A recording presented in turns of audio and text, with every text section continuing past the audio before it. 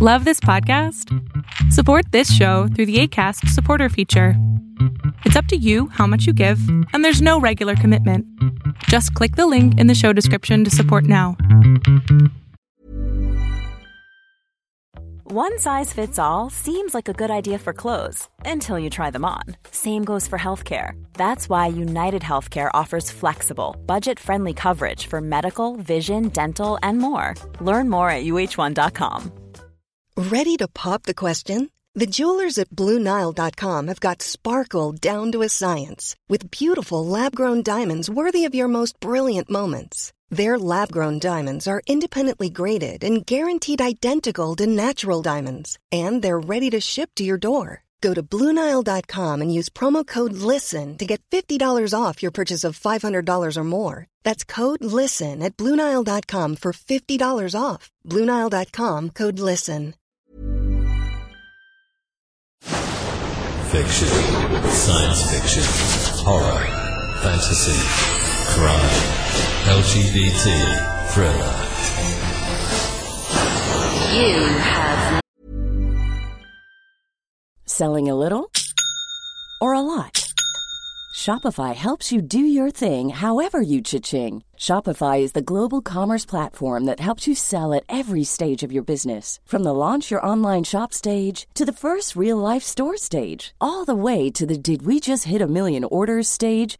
Shopify is there to help you grow. Shopify helps you turn browsers into buyers with the internet's best converting checkout. 36% better on average compared to other leading commerce platforms. Because businesses that grow, grow with Shopify. Get a $1 per month trial period at shopify.com/work. Shopify.com/work. Everyone knows therapy is great for solving problems, but getting therapy has its own problems too, like finding the right therapist, fitting into their schedule, and of course, the cost.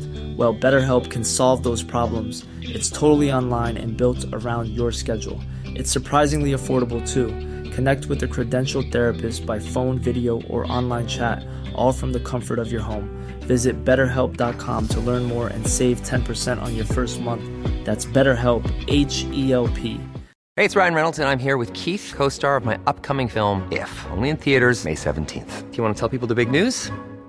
All right, I'll do it. Sign up now and you'll get unlimited for $15 a month and 6 months of Paramount Plus Essential Plan on us. MintMobile.com/switch. Upfront payment of $45 equivalent to $15 per month. Unlimited over 40 gigabytes per month. Face lower speeds. Videos at 480p. Active Mint customers by 531.24 get 6 months of Paramount Plus Essential Plan. Auto renews after 6 months. Offer ends May 31st, 2024. Separate Paramount Plus registration required. Terms and conditions apply if rated PG. If you thought the only way to get a more defined jawline with natural-looking results was through surgery, think again. Juvederm Volux XC is a non-surgical injectable gel filler that improves moderate to severe loss of jawline definition and can help you achieve natural-looking results with little downtime. Even better, this improved definition lasts up to 1 year with optimal treatment. No maintenance required. Improve jawline definition for a smooth, sculpted look with Juvederm Volux XC. For important safety information and to find a licensed specialist, visit Juvederm.com. That's JUVEDERM.com. Not for people with severe allergic reactions, allergies to lidocaine, or the proteins used in Juvederm. Common side effects include injection site redness, swelling, pain, tenderness, firmness, lumps, bumps, bruising, discoloration, or itching. There's a risk of unintentional injection into a blood vessel, which can cause vision abnormalities, blindness, stroke, temporary scabs, or scarring. Talk to a licensed specialist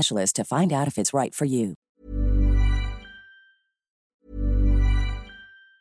Planning for your next trip? Elevate your travel style with Quince. Quince has all the jet-setting essentials you'll want for your next getaway, like European linen, premium luggage options, buttery soft Italian leather bags, and so much more. And it's all priced at 50 to 80% less than similar brands. Plus, Quince only works with factories that use safe and ethical manufacturing practices. Pack your bags with high-quality essentials you'll be wearing for vacations to come with Quince. Go to quince.com/trip for free shipping and 365-day returns. Hi, I'm Daniel, founder of Pretty Litter. Did you know cats tend to hide symptoms of sickness and pain? I learned this the hard way after losing my cat, Gingy. So I created Pretty Litter, a health monitoring litter that helps detect early signs of illness by changing colors, saving you money and potentially your cat's life. Pretty Litter is veterinarian developed, and it's the easiest way to keep tabs on your fur baby's health right at home. Go to prettylitter.com and use code ACAST for 20% off your first order and a free cat toy. Terms and conditions apply. See site for details. Even when we're on a budget, we still deserve nice things. Quince is a place to scoop up stunning high-end goods for 50 to 80% less than similar brands.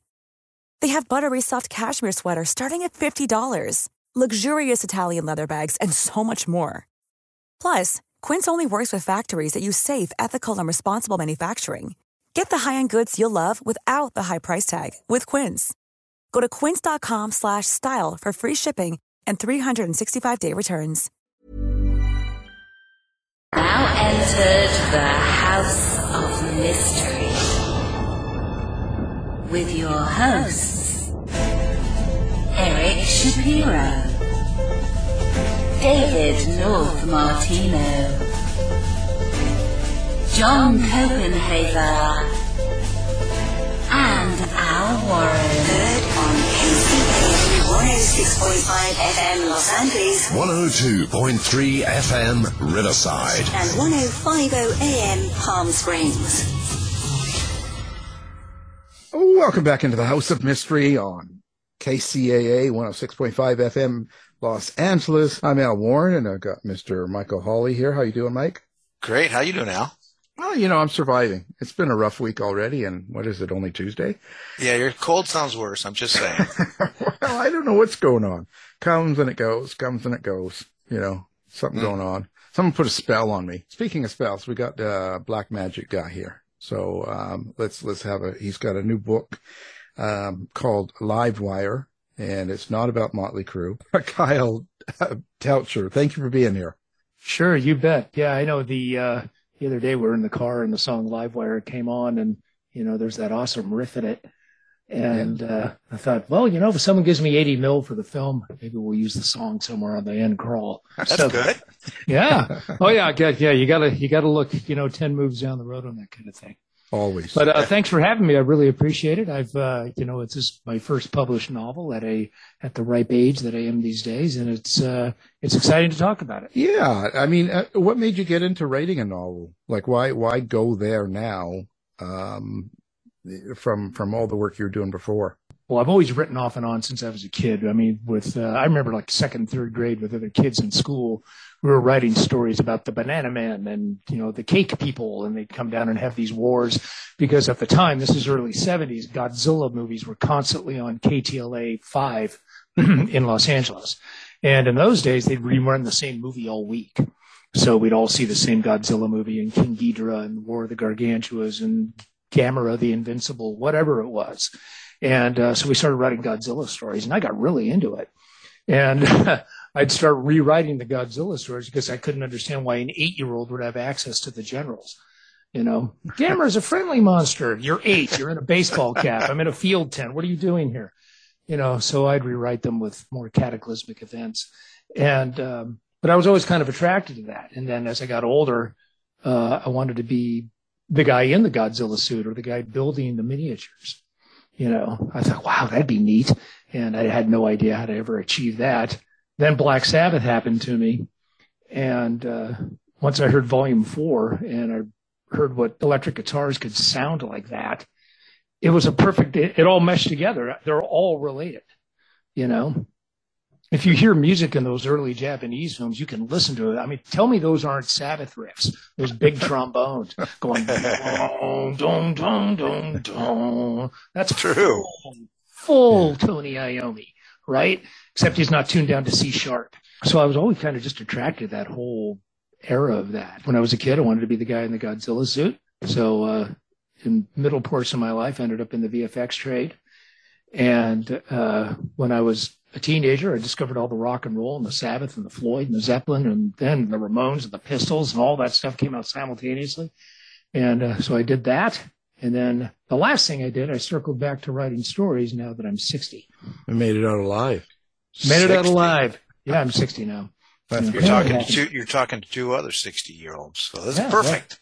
Well, look at us all born in Year of the Tiger. We're the triad. That's right. Eye of the Pfizer. Yeah, the old men. Most people listening to won't know any of the bands you named anyway. No. I mean, they won't. You can say Ozzy, and they might because of Sharon Osbourne. Yeah, because I love Sharon. Yeah, because of that. And they had that show for a while, right? So he's kind of got a little notoriety. But the most of the other bands, I don't think people really know. I think it's you forget. Time goes by and it kind of these old, when you were watching all those Godzillas and stuff too, you're right. A lot of them are really corny. I never thought about detail. Yeah. But that was kind of the style, right? In a sense, wasn't it just all about I don't know, just the suspense, the terror. It wasn't like people were just focused on that really phony guy in the suit. Right. And everyone running, and it didn't matter that it was stupid. It was okay. It was still good. Well, it was the only way to achieve shots like that at the time, too. So, you couldn't get scale any other way unless you went with stop motion and miniatures. Well, it was miniatures either way, unless you went with stop motion, but you wouldn't have any motion blur. So it was never going to look right. Ray Harryhausen and Willis O'Brien. Yeah, Willis O'Brien did Kong in the 30s. His protege was Ray Harryhausen, who went on to do the Sinbad films and all that you might remember. So all that stop motion animation, you move the puppet to frame to frame to frame. Yeah. And it looks cool. You can really get down into the rabbit hole with some weird looking creatures, but it'll never look, your eye will know that the motion isn't natural, Yeah. And so those are really the only two ways you could do it until CG came along, honestly.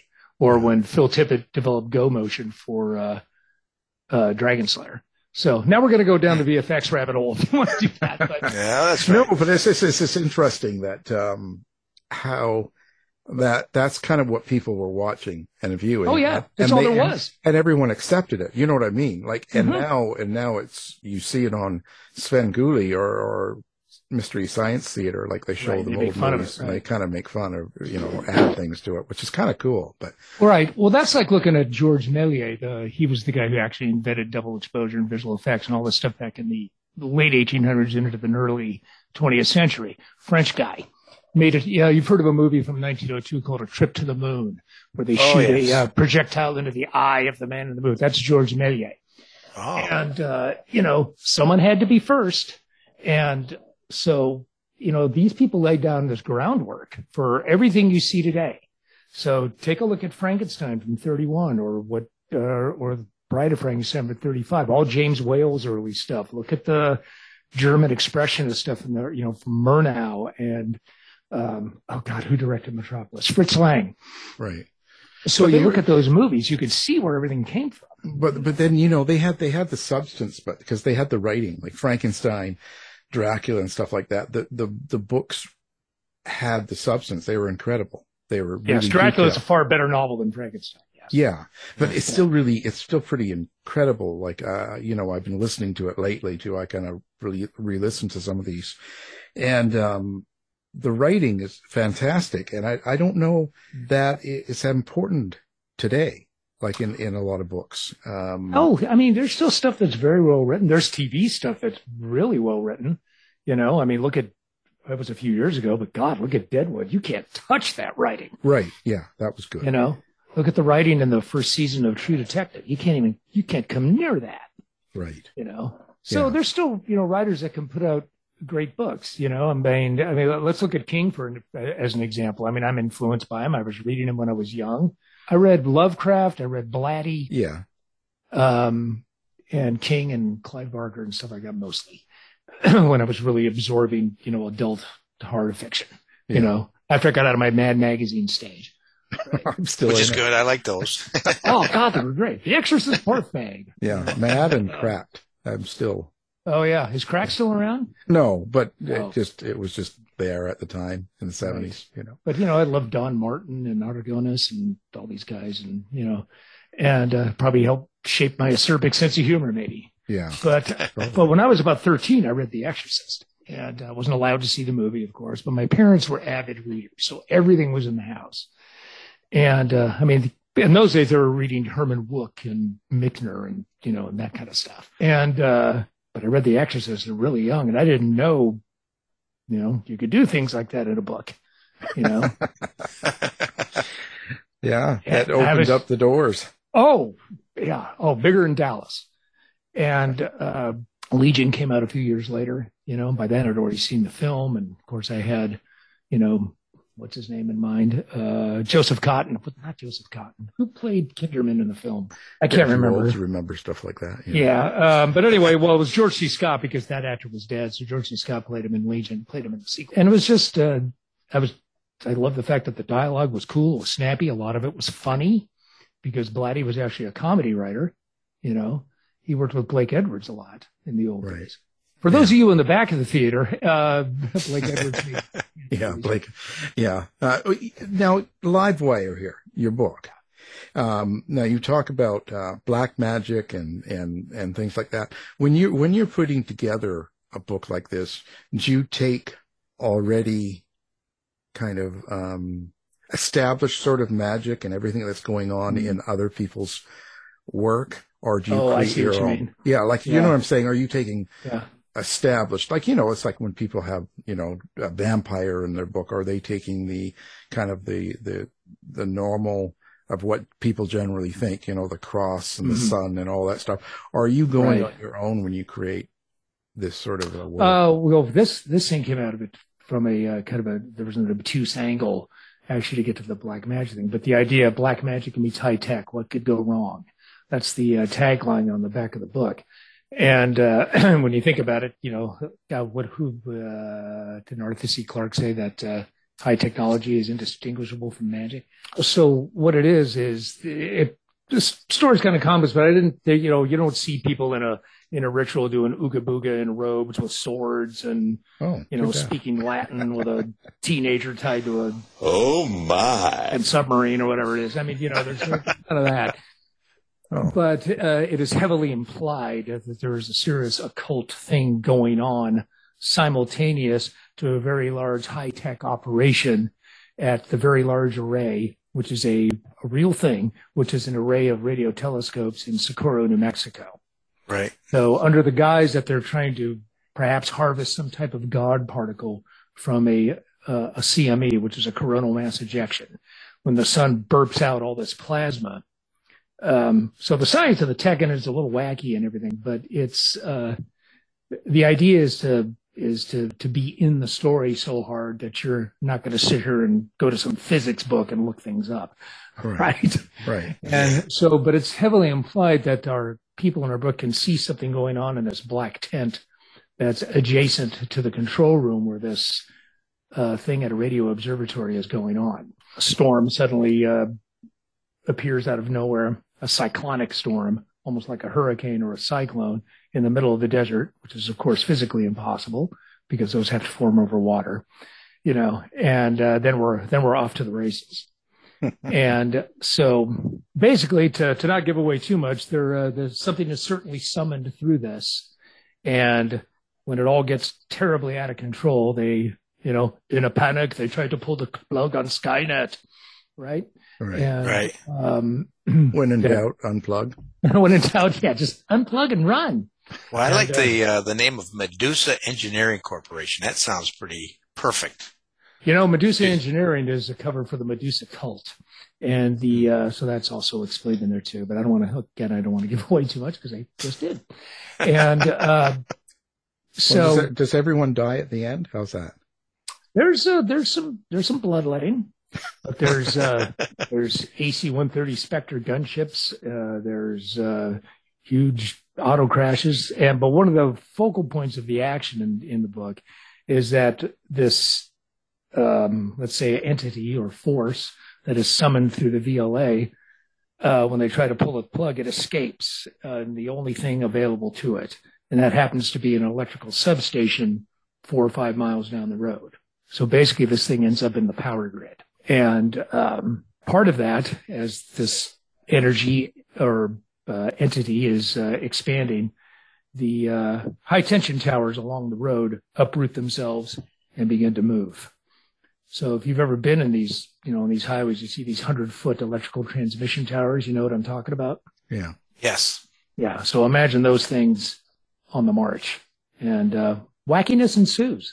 How about that Ken Lightfeather? Is he going to be shooting that 44 all over the place? Well, don't show a gun and not pull it. True.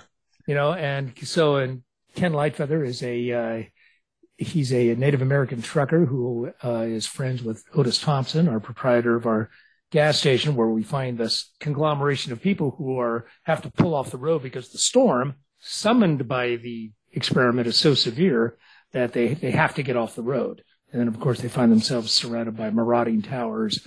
And it's, there's no internet, there's no cell phones, the power's out, you are cut off. On top of compounding that issue is that because this thing is in the electrical grid, within the electrical grid, it also emits something called the signal. And if you are susceptible to it, because this entity is of a malevolent nature, it gets inside you, roots around like a giant in your sock drawer, harvesting your guilt and your shame. And so you get to relive all that. Wonderful. And, so, what do you want people to get out of the book? Like when you put this together, are you looking at pure entertainment, satire, fun? Yes. Pure entertainment. I mean, it should just be kind of a fun. There's some humor in it. It isn't a pants down wacky ride, but I think there should be moments in it of tension, of scale, large scale action. And there's hopefully some comic moments in there as well. I mean, it's not pratfalls and clown cars, but, although that would be funny, it's just a high entertainment thing. If you think there's social commentary in it, well, I guess that's up to you.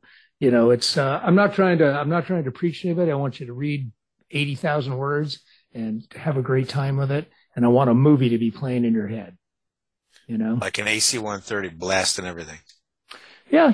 I think you should see it in a nice 240 with a nice tobacco grad on it for the day scenes, Imagine if Tony Scott shot this, and that's the goal really. It's just to be entertained by it. So when you put it down and go, that was wild, hopefully while you are reading it, you'll be able to, you'll want to turn the page and find out where we're going.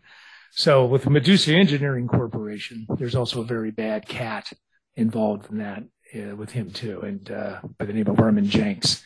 Now, this whole thing, what they're up to here is a thread that permeates all my fiction. This Medusa Engineering, the Medusa cult, sometimes this Jenks guy appears. So there's a bunch of recurring things that weave through it. But Livewire is a great primer to get you into the whole fictional world that comes with it. Oh, okay. When you were writing this, were you how did you attack this? Like, how did you start it with characters, or was it the idea and then you placed characters into it? Yeah. Is that kind of how it went? Yeah. Yeah. It's kind of what if, it originally started as a short story about 1985 or 6. We were on the road. My band was on the road and I was a kid and we're going through the desert. I was 24 or whatever. And, I was looking at all the high tension towers. I go, God, imagine those things walking around, and just being trapped somewhere and being gripped by that. And so when we got home, I wrote the first time I wrote the story, wrote it a couple times. In the early 90s, I think I cracked it open again and started adding different components. Well, why is it happening? What else could be going on? Is there sinister intent? And so the bones of that second version ended up being the template for expanding it into a novel. When I'd lived longer, for one, I was 35 years older and I'd lived longer. So it was a lot easier to write coherent people. And I had all the time in the world because it was during everybody was in the middle of COVID hysteria, and I had nothing but time. Yeah, I guess that sort of helps. It's the perfect mood setting too, right?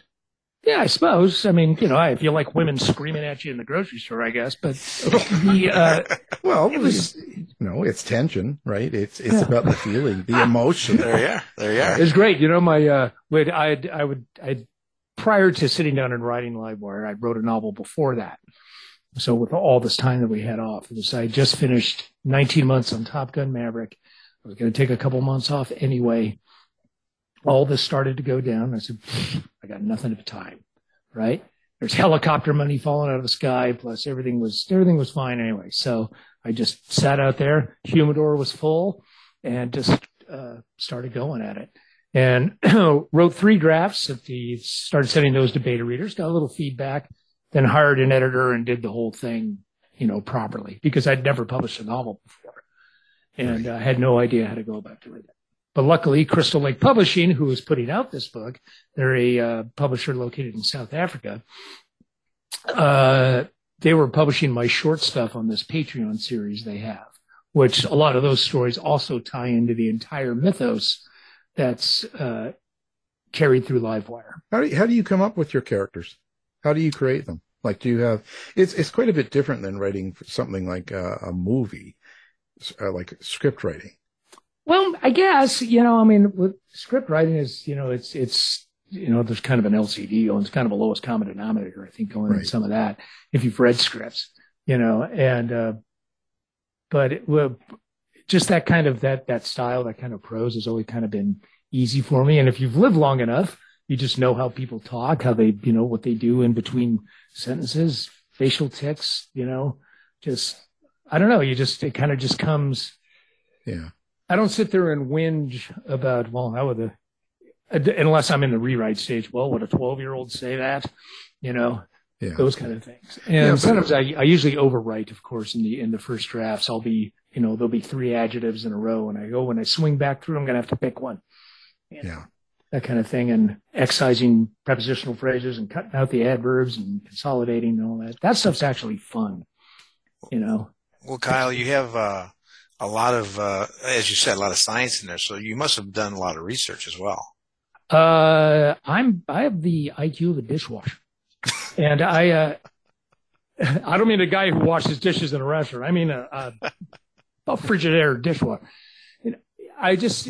If it sounds plausible, I'm not Jim Cameron. I'm not going to go, do 18 years of research before I, and plus I don't have the money. I guess I kind of like tech stuff and science, and that's fine. But it's as long as it seems plausible, right? And Tom Clancy said, real life doesn't have to make sense, but fiction does. And, he wrote huge, expansive books about military and all this stuff. I mean, he was researched up the wazoo, So, again, I just want it to sound plausible. Could it happen? I mean, sure, yes, I know where the VLA is, and yes, there's a solar observatory down the road, and there's a town called Magdalena nearby. Sure. There was a level of research in that, but I didn't, start calling astronomers and, why would you use a radio telescope to look at the sun? It doesn't even make sense, but it works in the context of the story. Yeah. Perhaps I shouldn't have said that.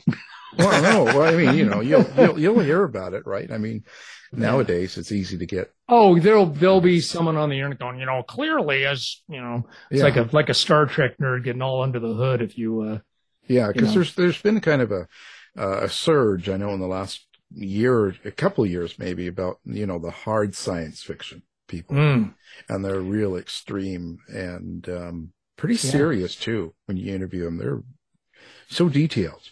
And I've never read any really super hard like cyberpunk or hard science fiction and stuff. This thing, like Livewire, would have my elevator pitch, or just if someone says, "What's your book about?" I'll tell them, I'll go, imagine Stephen King and Michael Crichton on a lunchtime bender. And this is what they came up with. Well, yeah. And it wasn't like that, the hard science fiction. There's a point where it's too much information too, right? Yes. It starts to read like a book, like a science book. Like a textbook. And you asked earlier what the goal is. It's just to be a cool story to read where extremely crazy, outrageous things happen. And we go through it together to the very end, Yeah. And so, who in your life did you kill off in the book? Pardon me? Who do you know in your life that you actually put in the book and had them tortured or killed? Oh, I'm actually normal. I don't do that. Oh, come on. So, yeah. And I'm not working out my rage. I'm not doing any of that. But there's a lot of part of the thing that is in the book that these people are grappling with, which is something that a lot of people do grapple with as they get older, is that these hard feelings that are harvested in them from the signal are about their shattered relationships with their spouses or their wives or their children or whomever.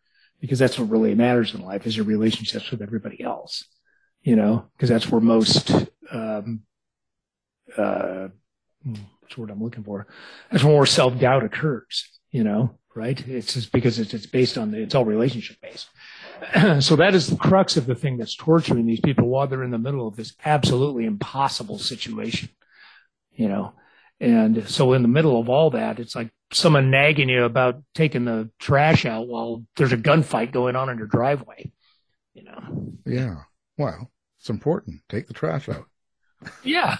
Yeah, but, you know, there's live fire on the driveway. Sorry, honey. Well, watch the driveway out when it's done. Yeah. You know, either that or, you know, yeah, it'd be a shame to have to, you know, bring a scatter gun just to take the trash out in the night. So in those things, there's not, you know, buried malevolence or anything like that. But, you know, there's a little piece of every author, I think, in every character. You've got to be in it. You yourself will be part of all the characters in a sense. Sure. Well, yeah. I mean, one of the characters is a you know, he's a guitar player whose band got torpedoed by a bad power ballad. So he and his son are headed off to Austin to start a new life. And of course, the desert has other plans. Is that Pale Brody? Pale Brody, yes. Okay. Is his name. And so he was in a successful, kind of semi-successful hair band. And they put out a power ballad that just destroyed him. You know, and so that's kind of his backstory. So he's kind of dealing with that, and but at the same time, his marriage went into cardiac arrest. He thinks it's from the fact that he couldn't provide the rock star life and the jet set and all that, and that she was vapid and she left him for it. But of course, we find perhaps that is not the case, and which is directly related to his son. So there's a lot under the hood with all the characters in the midst of all this absolute huge scale chaos that's going on around them.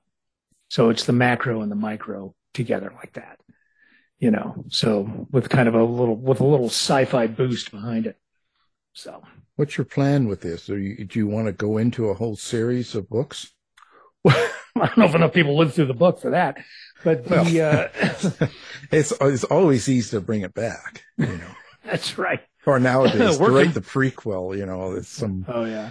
You know. Well, actually, there have been a couple of prequel stories on for Crystal Lake's Patreon thing. I wrote like setup stories of getting people to where they are in the story. But the whole thread of Medusa engineering and what their ultimate goal is in the world is explored in a lot of other things that I have. A couple of which are published, some of which are not. And because I've only been at this for a couple of years, taking it as seriously as I am now. So there's 1.5 million words of stuff crammed onto this hard drive. So I'd love to see this take off. I mean, you know, is it going to be the next, you know, Avatar? Probably not. But it'd be nice to have some visibility, have people get behind it, you know. And since I've been a visual effects artist for a long time, you know, I was on the Battlestar Galactica team for 10 years. I was all part of Firefly and Serenity, Star Trek Voyager. Like I said, I did 19 months on Maverick, part of the previs team. We set up the flight sequences in CG before they flew them. And we did the post-viz, and we did the first whack of all the visual effects shots to make sure they looked good enough for screenings, you know. So, but I've been around action sequences. I've been around things that fly and things blowing up and all that for a long time.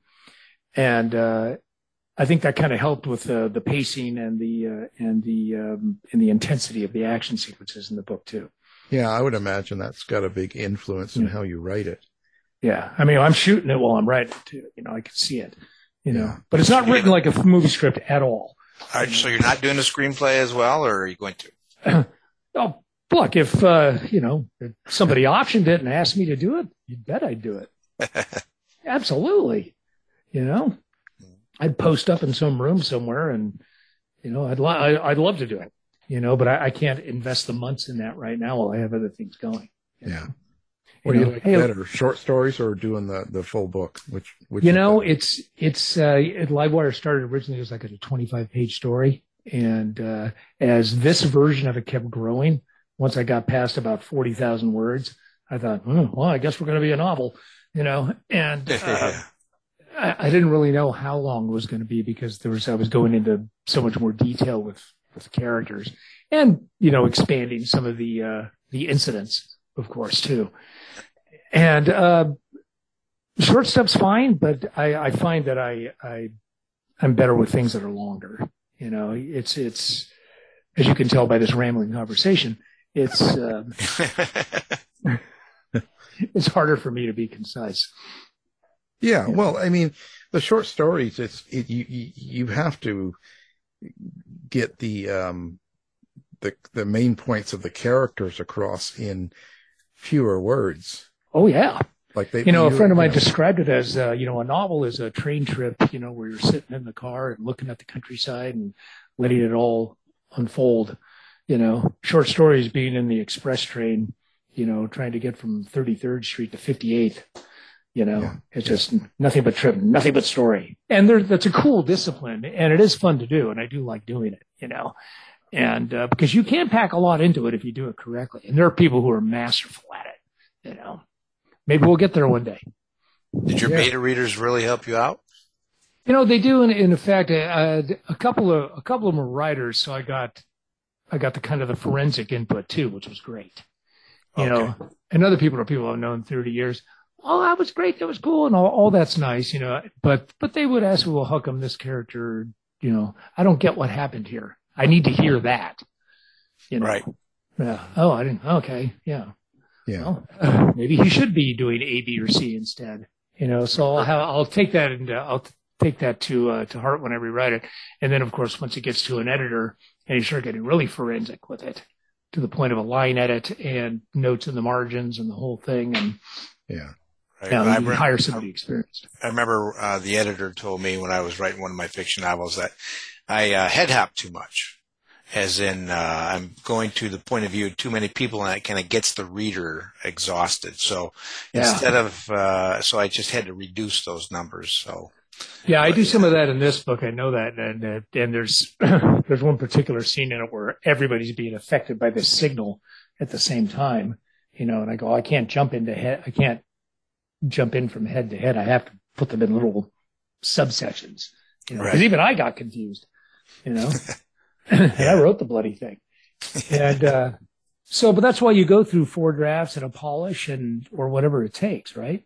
Yeah. Mm-hmm. And, what makes a good book to you? Like what is a good book to you? To me, a good book is when I'm reading it and, I find myself nodding off and I go, oh God, I got to get through this page. Or you're reading and go, oh my God, I just blew through 45 pages and I didn't even realize it. That's when you know it's smooth and it's effortless. That's a good writer and a good editor, and just working together. It's really good. It's great storytelling. A good movie's the same way, right? Oh yeah. A lot of people bashed on like Return of the King or whatever for being 3.5 hours, but I actually thought the extended version was better. It didn't feel that long, but I just thought it was great storytelling, And it's kind of like reading the book because the book is so long, but that's why I like the book because it got into so much cool detail that the movies couldn't do. Yeah. And, there's stuff in the Tolkien stuff I just couldn't get through. I don't know. I'm just not wired for it, and I just couldn't get through it. I could never get through Dune either, but I like Dune 1, but the rest of them I didn't like, just the first one. Did you read the Hyperion stuff? Did you read Dan Simmons' Hyperion books? No. Same way? Man. Oh, first one is so good. Ooh. And there's Hyperion, Fall of Hyperion, Endymion, and I think The Rise of Endymion. And, so I'm gonna read Livewire first and then go to the Hyperion. Okay, you're more than welcome to read Livewire first. And you can do, in fact, you could do readings and interpretive dance simultaneously. Well, there you go. Go on. You could do. I'm an AC-130 Spectre gunship. Hear me roar. I'm empowered. What makes a good book to me is I love the fact if I find out things I didn't know, because if it's a real research author, that's great. I just like a really well done story where I get lost in it and I lose track of time. That's when I know it's really good. Yeah. And anything's like that. Anything that is superior is like that. You ever been to dinner with someone and you're running your mouth for 3.5 hours and you have a $280 bar tab? They did it. That worked. Yeah. That means, wow, I guess we were onto something, right? So where do you see yourself going now? Like, what's going to happen? I mean, you don't know how it'll go, but what are you doing now? Are you working on something else, or are you just... I am right now. I'm doing so before Livewire comes out, I did a novella called Life Returns. Now, the band I was in called Dr. No was a kind of a punk rock metal hybrid thing. And we had a tune called Life Returns that had kind of a supernatural theme in it. You know, revenge from the grave, Aunt Mary, Uncle John comes back from the dead and, because Aunt Mary killed him is kind of the gist of the song. I go, well, what if we take that story as a way to bridge the gap between fans of what I did in my 20s into what I'm doing at 60? So why don't I take this story they're familiar with and wedge it into the same universe I just told you about in which Livewire takes place, and which takes place in Walpurgis County, which is a very haunted place I've written about extensively. And there's twists and turns, and maybe not exactly the way you think it's presented in the tune. Plus, there's lines from the song, of course, in the prose throughout the thing. And it turned out being like a 75-page novella at the end of it. That went to beta readers and everything, too. And the idea is that a couple weeks before Livewire comes out is going to be a freebie ebook or PDF download from KyleDoucher.com. And hopefully it'll serve as kind of a little, like an intro, like a little, like an appetizer before we go to the main event. Right. So the idea is that I'd like to pull fans of the band with me along on this venture in this stage of my life. So why am I writing now? You asked earlier, because I can do this till I'm 85. Well, there you go. Or 90 or however long I got, Right. And, everybody gets talents, everyone's issued, as you're waiting to be born, you're standing in line and they hand you out the little scroll that God wrote out for you. Here's your talents. You're a mathematician. You're great at making shoes. You're going to be the best, beer drinker. Yeah, beer drinker. That's me. Or geophysicist. Me? Make up crazy. How dare you? That's what I ended up with. And I've been very, very lucky, very blessed to be able to do that and find ways to make a living at it. I've dug ditches and I've mopped urine. I've done all that stuff, but I've been very fortunate in the back half of my life, especially. And that's just what you do at home. Yeah. And that's just hanging out. And that's just hanging out at the 7-Eleven. And drop your Slurpee. I want to mop it up. Yeah. And so I've been very fortunate in the back half of my life to be able to do that and to be able to use that. And it all kind of converges now. So the music career, the VFXing, what I'm writing now, all of it is kind of in this, this, what is it? The guy in Blazing Saddles, Yeah. Cascading down into a pool of creative alternatives. And it's just I feel very fortunate to be able to do that. So the Life Returns ebook, named after the song of the same name, is a full-on horror story.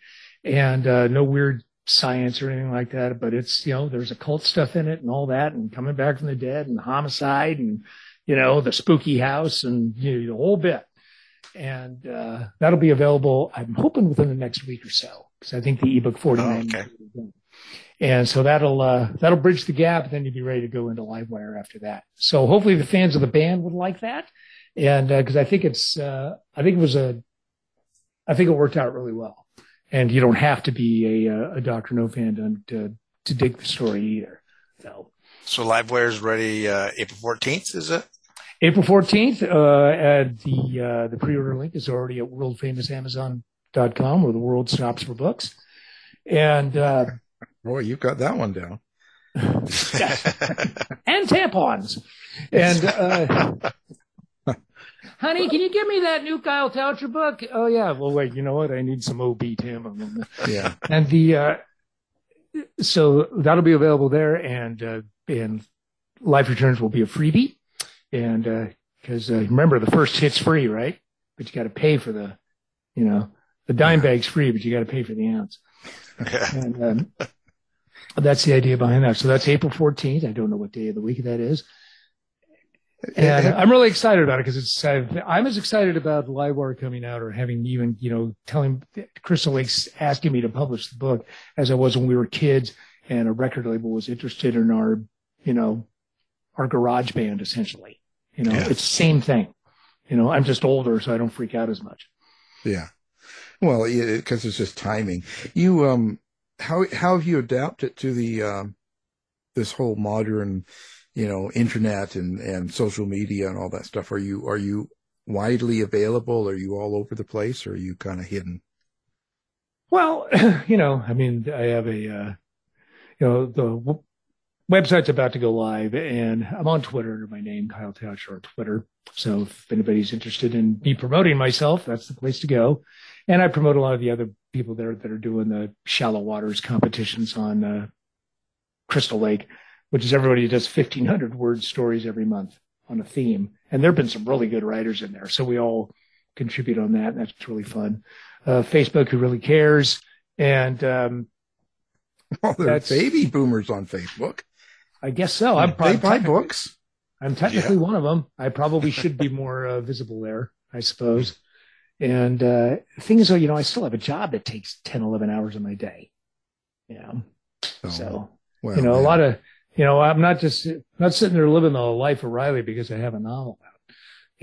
It's still, I'm still on the blocks doing shots of jets and tanks and all that kind of stuff, during the day. So it's, you have to schedule your time, not schedule, but you got to squeeze the time in when you can to write. Right. So I get up before dawn, sometimes right in the morning, or stay up late. It depends, Yeah. Before you mop the urine. Before I mop urine and, yes. Yes, and dig ditches, so I can have a taste of my 20s. Yeah. Do you have to be in a certain mood when you write, or can you just turn it on? You can just sometimes it's hard to turn on if you're distracted by other things, if your head's in something else, if you have a complex shot that I've been doing all day or chasing deadlines and stuff, sometimes I get too frazzled.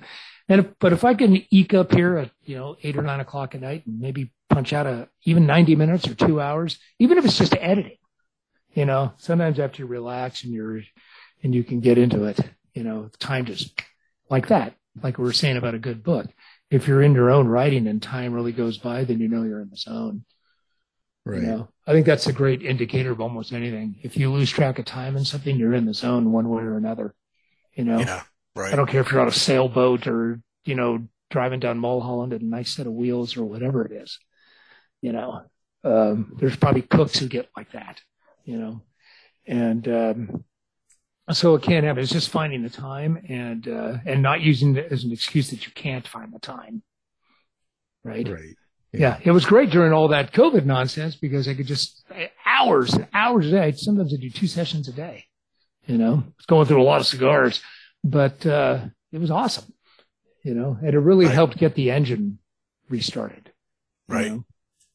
So instead of sitting down after not writing anything for 15 years and go, well, I'll do a couple of short stories, I wrote a 105,000 word novel.